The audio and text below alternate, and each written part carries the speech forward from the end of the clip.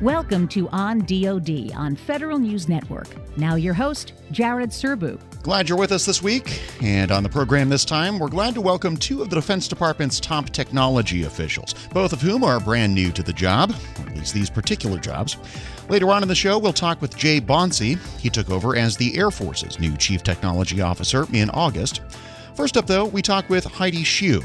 She was sworn in just this past June as the new Undersecretary of Defense for Research and Engineering. Our listeners who followed defense acquisition over the years will remember that she also served as Assistant Secretary of the Army for Acquisition, Logistics, and Technology during the Obama administration. You might also remember that the Research and Engineering Office itself is pretty new. The R&E post was created in 2017 after Congress split the former position of Undersecretary of Defense for Acquisition, Technology, and Logistics into two separate organizations. Ms. Shyu talked with me during this year's Association of the U.S. Army Conference in Washington. Ms. Shyu, thanks for taking time for this, and I'll just start by asking you to talk us through a little bit of what you see as your main priorities for the office. You've only been in the seat for about 2.5 months now, I think, as we sit down to record. So take us through what you think are the most important things to get done near-term, mid-term as Undersecretary. I would say one of the key things that I'm focused on is the Innovation Steering Group. This is a group that the Deputy Secretary of Defense stood up before I came into the office. And within the first hour of my meeting with DepSecDev, she told me, this is your group and you're chairing it. So congratulations. Obviously, it's high importance to me. Okay. So there's several things we're doing as a part of the innovation steering team. Let me just kind of walk you through it. Okay. One of them is the radar concept that I've talked about, the rapid experimentation prototyping activity we're doing. So what we've done is work very closely with the joint staff to understand what are the joint capability gaps that we have, okay, and tie it to specific scenarios, and work very closely with the COCOMs to understand, okay, these are definitely the specific capability gaps. From that, we went to each service and say, do we have products that can close this capability gap? Okay, and these are products that's not yet to be developed. These are our technology readiness levels of 5 to 7. Okay, so they already exist in terms of prototype. They can bring it and demonstrate it. Okay. We received 203 ideas in a period of 5 weeks. So there was a lot of white paper that my team had to go through. So they racked and stacked and basically recommended the top 32 projects be funded. Okay. So we've briefed out to DepSecDev, the vice chairman, as well all the COCOMs and joint services in all the services. We've briefed what we're planning to do. Okay, and we were given the thumbs up. So one of the key things that we're doing now is doing the detailed planning. This is an exercise we will be conducting in FY23. So all the details of planning will be done in FY22 to enable the execution in FY23. Okay, so that's one of the main thrust areas that we're doing. The other thing to note, this Radar's concept of rapid experimentation prototype is going to continue on. So it's not just a one-time event. This is something we want to do every single year. Pretty exciting. Okay. So on a cycle, in other words, with all of those same elements, go out to the services, ask for what your prototypes are that might fill these gaps, and then go experiment. Repeat, repeat, repeat. Repeat. And the other thing to realize that we may go to a different COCOM that may have a slightly different requirements, right? Slightly different capability gaps. And from that, we will be requesting opening up to FFRDCs as well as other companies to propose their prototypes to demonstrate and experiment.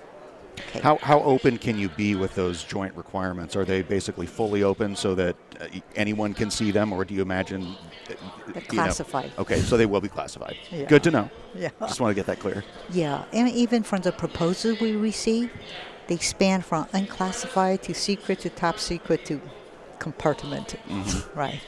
But the thing that's exciting, 3 of those projects are actually joint project with our allies. Okay, so we definitely want to partner with allies and partner nations to be able to deliver capabilities much quicker in this type of environment, right? So this is just one of the activities we have ongoing. Second activity that we have undergoing under the same umbrella is we're looking across the entire DoD to look at all the different innovation activities that's ongoing, right? So I'd like to get my arms around just how many innovative activities do we have, organizations do we have, right? So we're asking them questions like, what is your mission? Okay, what have you procured? What capabilities do these products have? What have you transitioned into the hands of the warfighter, right? And which company are you buying these products from? Because you really want to share that information across, Sure. so we're not reinventing the wheel every time, right? So we're in the process of collecting that information right now. The second piece I would like to understand is, what are the best practices? Are there best practices within each organization we can then share across the board, right? That would be valuable. Okay. Best practices meaning things like procurement lead time, how quickly are you able to get things in the door, how quickly are you able to produce a successful prototype? What sort of best practices are you looking for? So, for example, when I went down to visit Army's Rapid Capability Critical Technology Office, one of the things that they talked about was they've had 3 industry days every 6 months. Okay, and they've learned and adapted every industry day. First time they just say, do you have some really innovative ideas? Come tell us what you have.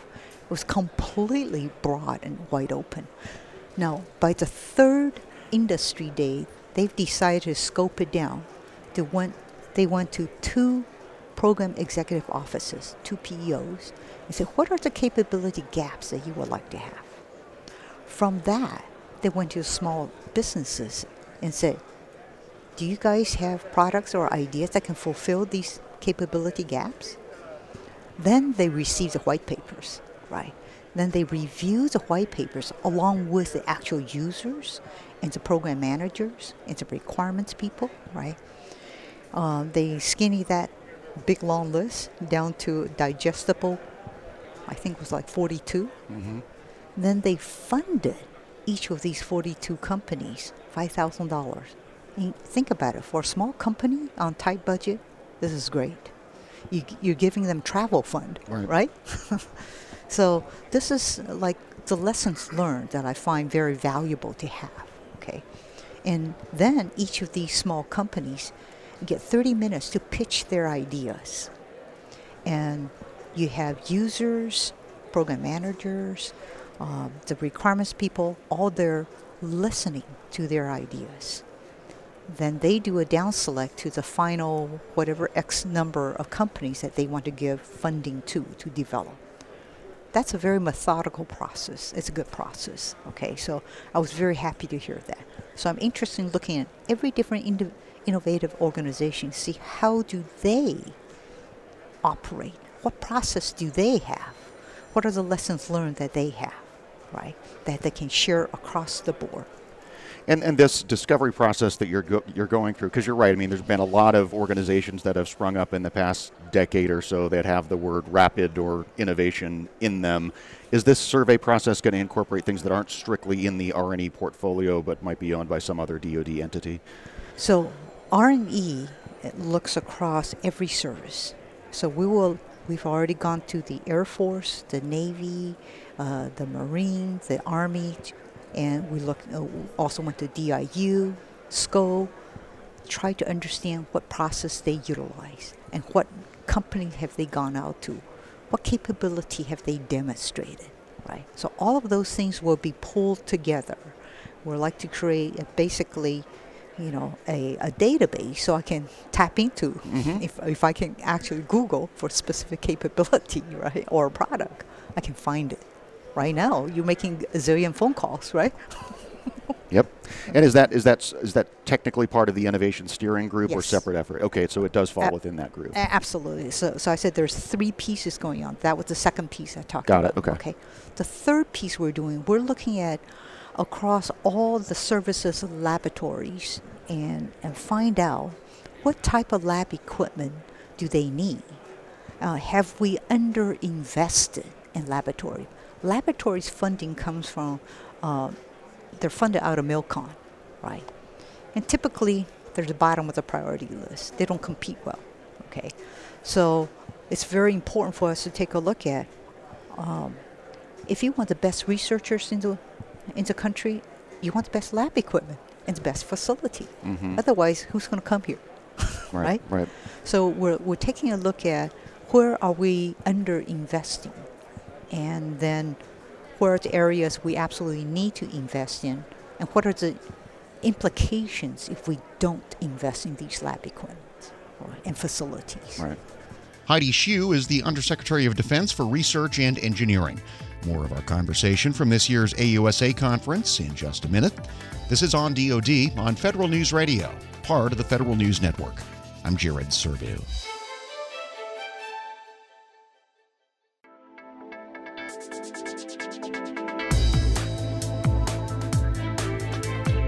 Back on Federal News Radio, part of the Federal News Network, this is On DoD. I'm Jared Serbu.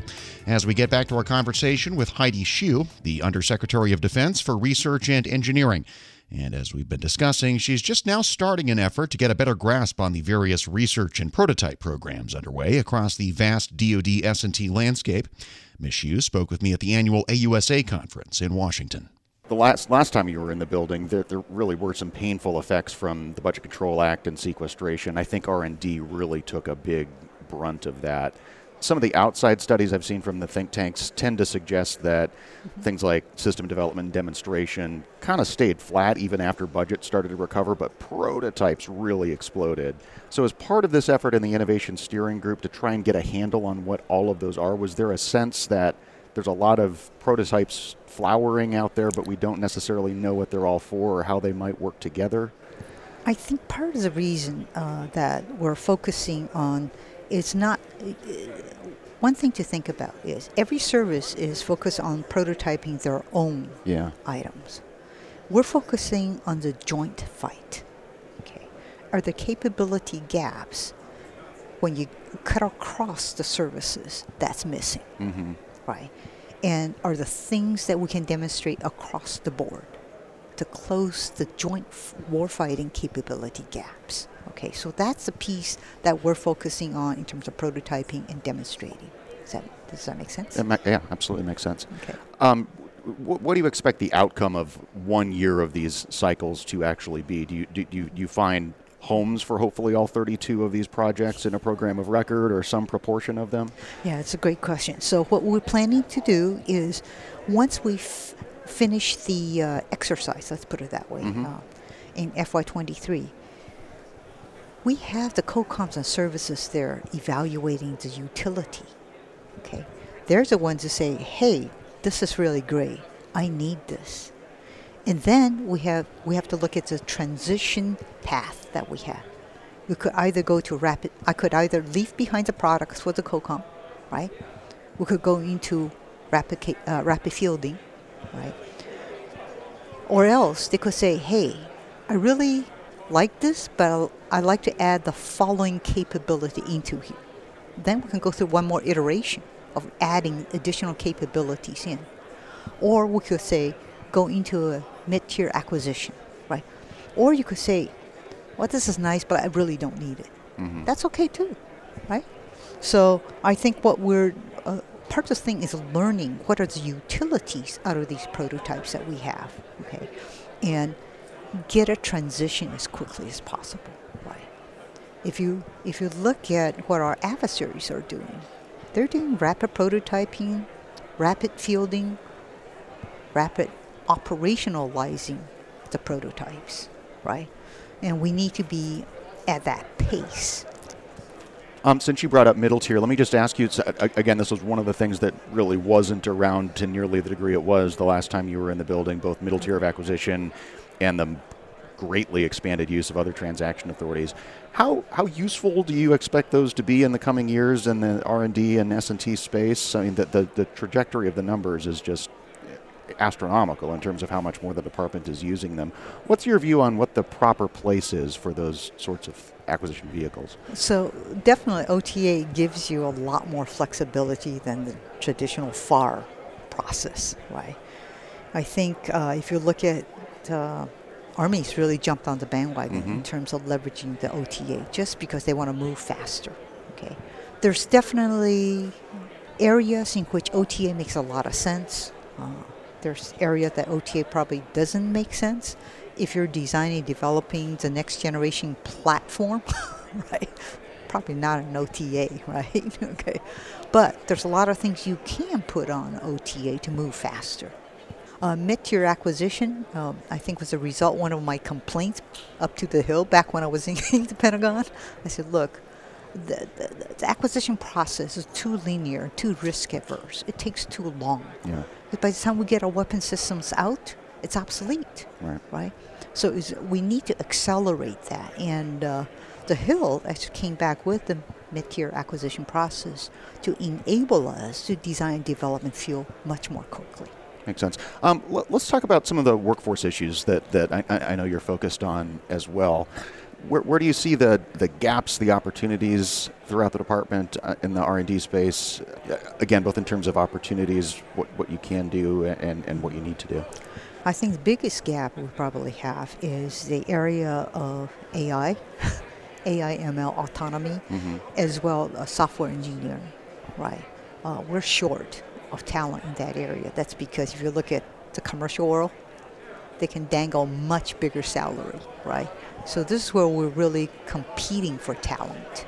And tell me about some of the things the department is working on to help tackle those things, or ideas that you might have that haven't been implemented yet.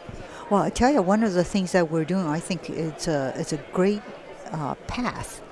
What DoD has implemented is basically they are funding your undergraduate, master's, or PhDs.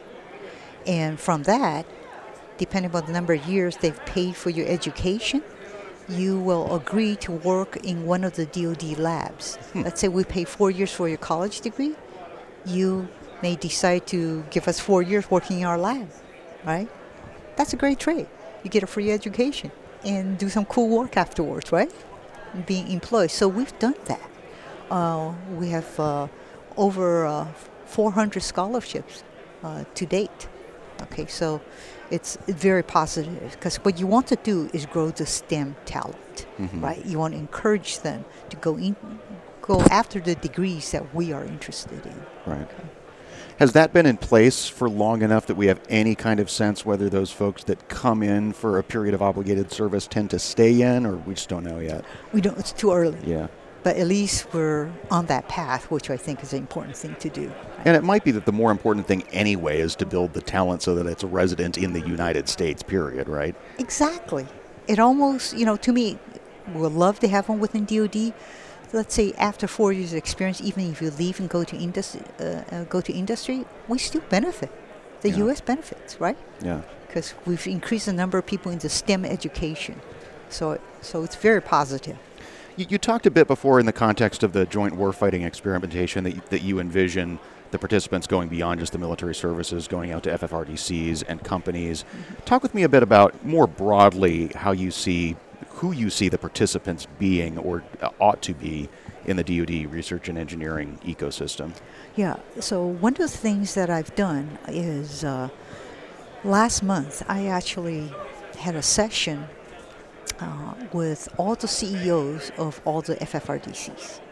So literally, I spent an hour and a half in a telecom with them to kind of talk about my vision, where I want R&E to head towards. And also I mentioned to them, here's a list of my priority areas, okay? And I also would like them to collaborate closer together, because if we collaborate together, think of the Manhattan Project, how we were amazingly able to to build things so rapidly, rather than I'm going to compete you, against you, right? Right. So, by the way, all the CEOs are very excited. Okay, so I plan to have quarterly strategic meetings with FFRDC CEOs to bring them closer and share insights and the toughest technical challenges that we're facing. Okay, so that's one aspect. The other second thing is I'm reaching out to small businesses. I did a Fed Supernova, which like with 1,800 people calling in, right? And again, I talked about my technical priority areas, and I'm doing visits here within AUSA. Okay, talking to companies, and when I hear companies that need tie-in into the DoD, I give them my card to help them to do the linkage back in. So I'm trying to reach out much broader to basically open the door and understand that we are interested in their participation with the DoD. Okay. Well, one of the things you talked about earlier at the conference is that something you observed when you were outside in industry for a bit is there are just way too many entry points into DoD, some of which can be successful entry points and some not. Any thoughts on, I understand this convening role that you're talking about here, and that sounds really important, but how do you make it clearer to industry, this is where you go when you have solution X, this is where you go when you have solution Y, and make the department more receptive to those things, wherever the appropriate entry point is? So this is exactly the journey that I'm on, right? First is figure out what are all the innovative organization within the DoD doing? Yeah. What is their mission, right? What is their purpose? What is their strategy? What is their process, right? And what have they already bought? And what has actually transitioned to the hand of the warfighter rather than interesting prototypes, okay? So once we get all of that together, we can go to the next step. Namely, how do I share across the entire department? This is what we already have bought, right? And here are the companies that's developing X, Y, Z capabilities, right?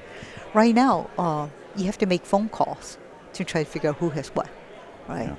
And so the step of figuring out what you have, pulling the information, a database together to share across the board will speak volumes, right? Then we need to figure out, is there specific entry points we need to highlight even more to the small businesses, okay?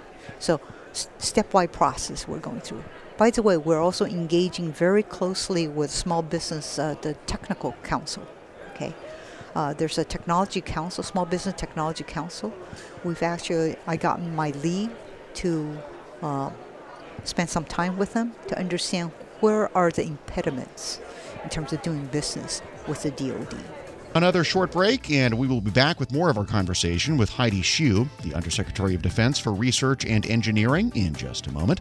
You're listening to On DoD on Federal News Radio, part of the Federal News Network. I'm Jared Serbu.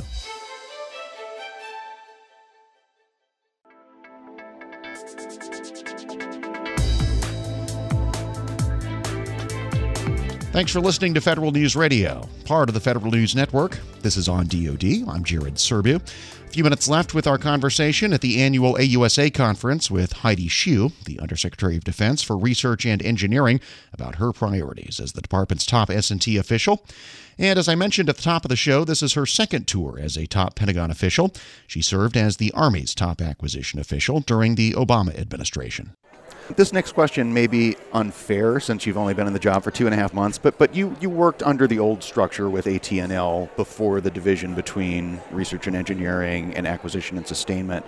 Any observations you have about the extent to which that new org chart has gelled and how the two offices work together so that there's not a hard barrier between research and engineering and throwing things over the fence to the acquisition team? Because I think that was never really the vision, right? Right. So it definitely created I call it a cleavage, right? When you cut the baby in two, okay?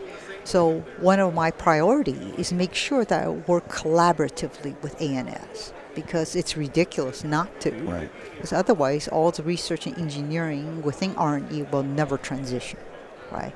So we have to have tight linkages with ANS, and that's one of my commitments to work close to ANS.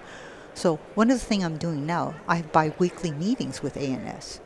So literally, we sit down and have a dialogue, right? What are the things that's on your list, the things that we need to work on? And I work very collaboratively with ANS. Okay, so I think we're going to try to make the two organizations link back together as tightly as we can. And just to raise one example of why that kind of relationship might be important, I mean, just to repeat the truism that 70% of DoD costs for a weapon system are in sustainment. If there was a hard barrier there, there would be a temptation for the R&E side of the house to think, well, if I invest in something that's going to have high long-term sustainment costs, not my problem, that's ANS's problem. So what are you doing in the stages of the acquisition process that you're responsible for to lower those costs over time? Are there things that you can do and are doing? Oh, absolutely. So one of the things I want to do is create a director for sustainment technology, right, to drive down the sustainment costs. I also want to create a position, so one person, one director, who is responsible for modular open architecture, right?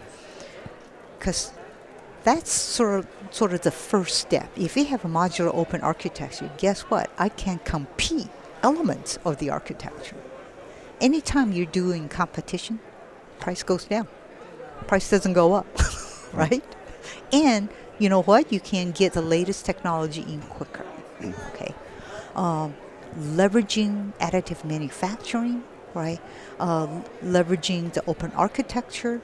There's so many things we can do to reduce the costs in the sustainment area. Open architecture has been discussed for as long as I've been paying attention to DoD, and it seems like there's been some progress creating those architectures, but it seems like one of the problems is they're modular, but there's a lot of architectures, and they're not modularly compatible with each other in all ways. Do you see that as an issue, and are there ways to tackle that? Yeah, so it'll be mission impossible to create one single open architecture for all services. Yeah. Okay. So the critical element is there an interface defined? I can then stitch together things that's inherently incompatible, right? And DARPA has already created a program called Stitches, okay, doing exactly that. Stitch together disparate systems so they actually can communicate with each other. In our last few minutes here, I want to make sure we talk about software, since it's at the core of just about everything right now. How are you thinking about software in the R&E world? So this is great. You know, in the commercial world, software has migrated so fast, right?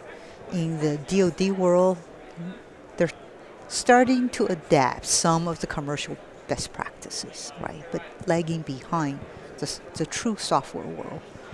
So one of the positions I'm creating in the modernization is a processing and software lead that can tap into the latest research. Okay. The other thing is Carnegie Mellon University Software Engineering Institute. They're focusing on the future of software. Right? This is where we want to drive the technology on the future of software into what we're doing now, instead of waiting until we develop something and then try to glue things together at the last minute. Right? So those are all really important things that we're nurturing. And it seems to me that, you know, the greater importance of software also brings in another kind of key relationship into this space, which is the CIO's office, who I think who just hired a chief software officer. Is there an increasing interplay with that office in the acquisition world that you're seeing? Absolutely. So I also have bi-weekly meetings with the CIO, because we've got to stay linked. Yeah. Right? The stuff that they're doing and the stuff we're doing has to be compatible, right? So John Sherman and I have had bi-weekly meetings, and we sit on some of the similar councils, the Cyber Council, the Azure PNT Council. So we are staying connected. And there's this idea that's been, I think we're about to enter year 3 of the idea of a single appropriation for software, which I know some programs have found very helpful, where you don't have to think about different colors of money. Is this, is this procurement? Is this O&M? Is this RDT&E? Have you thought yet about whether that's ripe for expansion into other programs, because it is still very much in a pilot stage at this point? I think it's a great pilot, because now we can move, because it's very hard. If you think of software, the commercial world is doing continuous development, continuous testing, right? This is not something traditional weapon systems do, right? Weapon systems are so linear. So having this colorless money enable them to move much faster. I would love to be able to have a part of that in the R&E world, so we can do rapid development and rapid insertion of capabilities rather than the linear fashion we have. So one just keeps key things I think we need to reform is the PPBE process, right? It's too sequential, too linear, and too old-fashioned, right? Worked really well if you're in the slow pace, very methodical, risk-averse pace, but in today's world, it's got to change. Can you give me a quick example of how the color of money problem intrudes into the R&E world outside of software? It's very clear to me that it doesn't work for software, but where is it an issue in your space outside of that? Yeah, so that's a great question. So this is a discussion I've had with SecDef. Let's say you find a great prototype someplace. You want to buy it? Well, did you have the foresight 2 years ago to plan it into your palm? If you didn't, guess what? You have no authority to buy it, right? There's no appropriated money for you to buy it. Because it's a new start? Is that the issue? It's a new start, okay. Right? So now let's say you're going to plan it into your palm. Well, in 2 years' time, maybe you'll get the money, right? So by that time you get it, the technology is already several years old, right? It just doesn't make sense, right? So in this world in which competition is key against your adversaries, you've got to change. Heidi Shyu is the Undersecretary of Defense for Research and Engineering.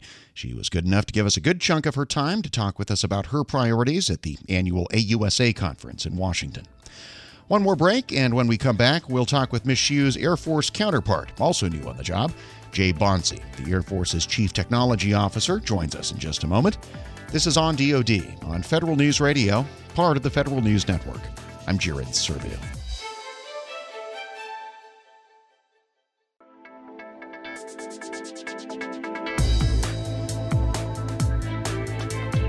Back on Federal News Radio, part of the Federal News Network, this is On DoD. I'm Jared Serbu. And to wrap up the show this week, we're joined by the Air Force's new Chief Technology Officer. Jay Bonci took his first government leadership position just in August, following a career as a technology executive at Akamai. He takes over for Frank Konetsky, the former longtime CTO who retired earlier this year. Mr. Bonci joins us now to talk a bit about the technology challenges he sees for the Air Force and what he hopes to achieve in the position. Jay, thanks for taking the time and congratulations on the new position.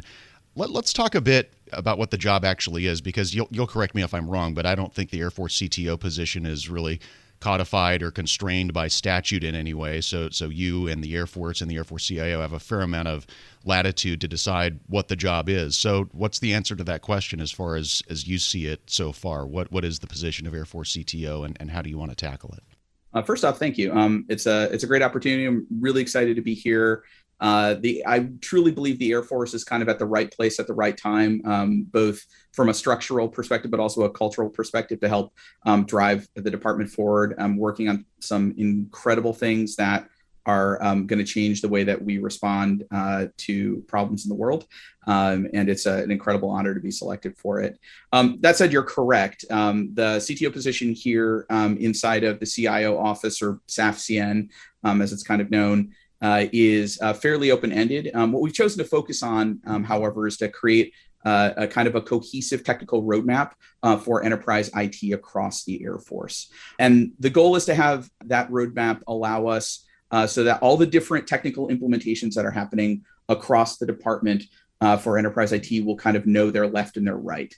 This is going to help us deconflict things further on down the road. It's going to help us contextualize pilots. It's going to help us really, in kind of the words of the chief of staff, really ruthlessly prioritize what we're going after. The demand for IT is infinite. And so we really need to focus and drill down on those areas that are going to be of highest impact. And so, this roadmap product is going to be, we hope, a key kind of guiding light to be able to help us figure out where our funding priorities should be and where the kind of technical order of operations is going forward. So we're really excited to put that together. It's not something that there appears to be a true analog elsewhere. And so I think we're really kind of leading the way in the way that we are thinking about driving cohesion within those services. And you wrote on LinkedIn, I think the day you started this new position, that you thought before you joined the Air Force that the road that they're on was directionally correct. Do you want to expand a little bit on what you meant by that? Sure. There are a lot of things inside the Air Force that have the right foundation. There are places where we need to shore that up, but there are efforts underway that demonstrate that the Air Force recognizes the problems of modern IT. So Steve Hazelhorst and Air Combat Command A6 is incredibly focused on zero trust, right? And we understand that as an organizing principle, zero trust has a lot of other things associated with it. People are incredibly focused on the ICAM pieces, the innovations, both on the technical and on the contractual side, alongside of Platform One, are incredibly important. And we're seeing its impacts really felt absolutely everywhere. Air Force was first really to adopt Office 365, the as a service Microsoft collaboration suite, Cloud One. So there are a number of places where the Air Force has recognized where the industry is going and has kind of led the way. ITAS as well, both as a contractual vehicle, but also as a service delivery model for enterprise IT as a future. The Air Force started that. A lot of other services are continuing their experiments in it. And so the Air Force is, in a lot of ways, like to think a thought leader. There are many, many places where we can improve, but it is, I'm proud to be, kind of serving in this capacity and proud to kind of add momentum to the kind of pre-existing direction. Lots of Air Force organizations that have a hand in enterprise IT. And the flip side of where we started, there not being any sort of statute to tell you what the job is. The flip side of that is there's no statute that gives you authority to tell people to go do things. So it seems like this is one of these jobs where you're going to be heavily reliant on building relationships and cooperation across the organization. What do those most important relationships look like to you as you start this job, and how do you plan to kind of work through others? We've already started down the getting to know people route, in kind of my first 100 days here. The 5 families are a key set of organizations to get to know. I'm up in the Boston area, so I'm local to Hanscom in the H&I efforts, and so have already gotten a chance to meet ACCA 6, the CCC, and hopefully going to make it down to San Antonio at some point next month. But to understand each of their perspectives and each of the places where they're contributing to the enterprise future is important. Some of it from the outside was admittedly a little bit opaque, but I have an excellent appreciation for the great work and the dedication that those individuals bring. That said, it's important for me to think of myself kind of as a customer executive for enterprise IT. One of the key things the enterprise needs to export is credibility. We want to take enterprise IT and have the continuum go from business systems all the way up through the high-end weapon systems. We want to be able to reduce the variance across the enterprise, enable people to get more for the highly constrained funding environment that we're in. And so that means having to understand the needs of PEO BES, which has a very wide portfolio and has a lot of smaller mission systems, all the way up through, like I said, the weapon systems, the ABMSs of the world, and GBSD, other large major programs, and to be able to make sure that we're meeting both of those needs. And so, again, kind of my first 100 days, meeting those executives, meeting those key kind of lighthouse customers that we need to make sure that we are answering the mail for and really performing for is key. Like, we understand as well that whenever somebody adopts an enterprise service, there is a natural trade-off between cost and perceived performance, rather than fielding a service that you control yourself and have direct influence on. And so we have to create the right service structures, be transparent about our roadmap, to the previous point, but also make it so that we are accountable to those incredibly important customers who are trying to get their mission done. That concept of sort of erasing the line between enterprise IT and warfighting IT is a big one. And I'm not sure anyone in DoD has really even conceptualized how you do that well. What's some of your early thinking about how that actually works in the real world? Because they have, I think, historically really been thought of as separate domains or disciplines. Yeah. So the one thing I'll say is our adversaries don't think of the designation any differently, right? And so, we have to make sure that there are a number of systems. We can't fly planes without logistics systems. We can't repair planes without business systems, right? There are things that support the total force, and while not every application is the tip of the spear for certain activities, we do need to understand that the network is a service that is provided to everybody, that systems run on top of. Identity is a solution that everybody needs to have. As solutions get more complicated, have more requirements, have more things that they need to do, there is going to be a tendency to centralize or to have the enterprise bolster it. So there's a few strategies that we're thinking about for how we get after that flattening. The first of which is to create service structures that those services consume. So things that are developer friendly, API driven, things that allow for SRE like monitoring capabilities. So trending, alerting, errors, latency, to have services that the consumers can independently monitor, can independently understand what's going on. That's going to be key. So as we get more sophisticated consumers, we'll have to meet those demands. The other thing is to be able to place designations around enterprise services so that we understand whether or not certain enterprise services are acceptable as a sole provider, whether or not certain services are acceptable as a series of federated providers where we manage the interoperability instead of like a lone service. And right now, what we're trying to do is put thinking around the types of circumstances. Each of those delivery strategies is important. And over time, the goal is to simply reduce the variance in the enterprise. And we understand that reducing the variance takes enablement structures. It takes teams that are going to help people adopt those enterprise services. It's going to take the right financial backing and the right business backend systems so that those systems can acquire those services and they're aligned with the financial goals of the Air Force. So there's a lot of things to think about. We are trying to pull apart what makes an enterprise service today. The hope is that within a few months, we'll start to be able to publish some guidance around what that looks like. Very interesting. Just to start to wrap us up here, Jay, there's going to be a huge learning curve, obviously, to this job, but you're not coming into it completely blind. I know you did a lot of support for the Air Force in your previous job at Akamai. You want to talk just a little bit about what you came into this job with in terms of experience with the Air Force and enterprise IT writ large, and why you took the job? Yeah.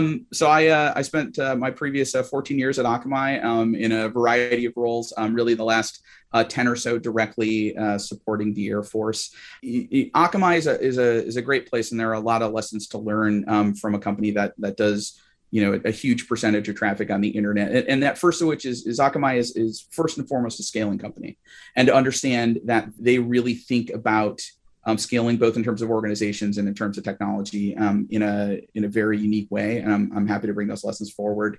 That said, I took this job because I thought it was, again, I think it's the right place at the right time to be able to help push the country forward. I think it's an incredibly interesting mission set. I'm really inspired by Ms. K's leadership and what I think we're going to be able to accomplish in the next few years. That's Jay Bonci, the Air Force's new Chief Technology Officer.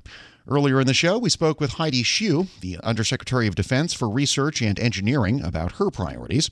If you missed that conversation, we'll post this week's full program at federalnewsnetwork.com/ondod. Also find us in your favorite podcast app. Subscribe on Podcast One, Apple Podcasts, or wherever you get your shows. That's it for this week's edition of On DoD. Thanks as always for tuning in. I'm Jared Serbu. So long. You've been listening to On DoD on Federal News Network. Tune in Wednesday mornings at 11 or subscribe to this show on iTunes or Podcast One.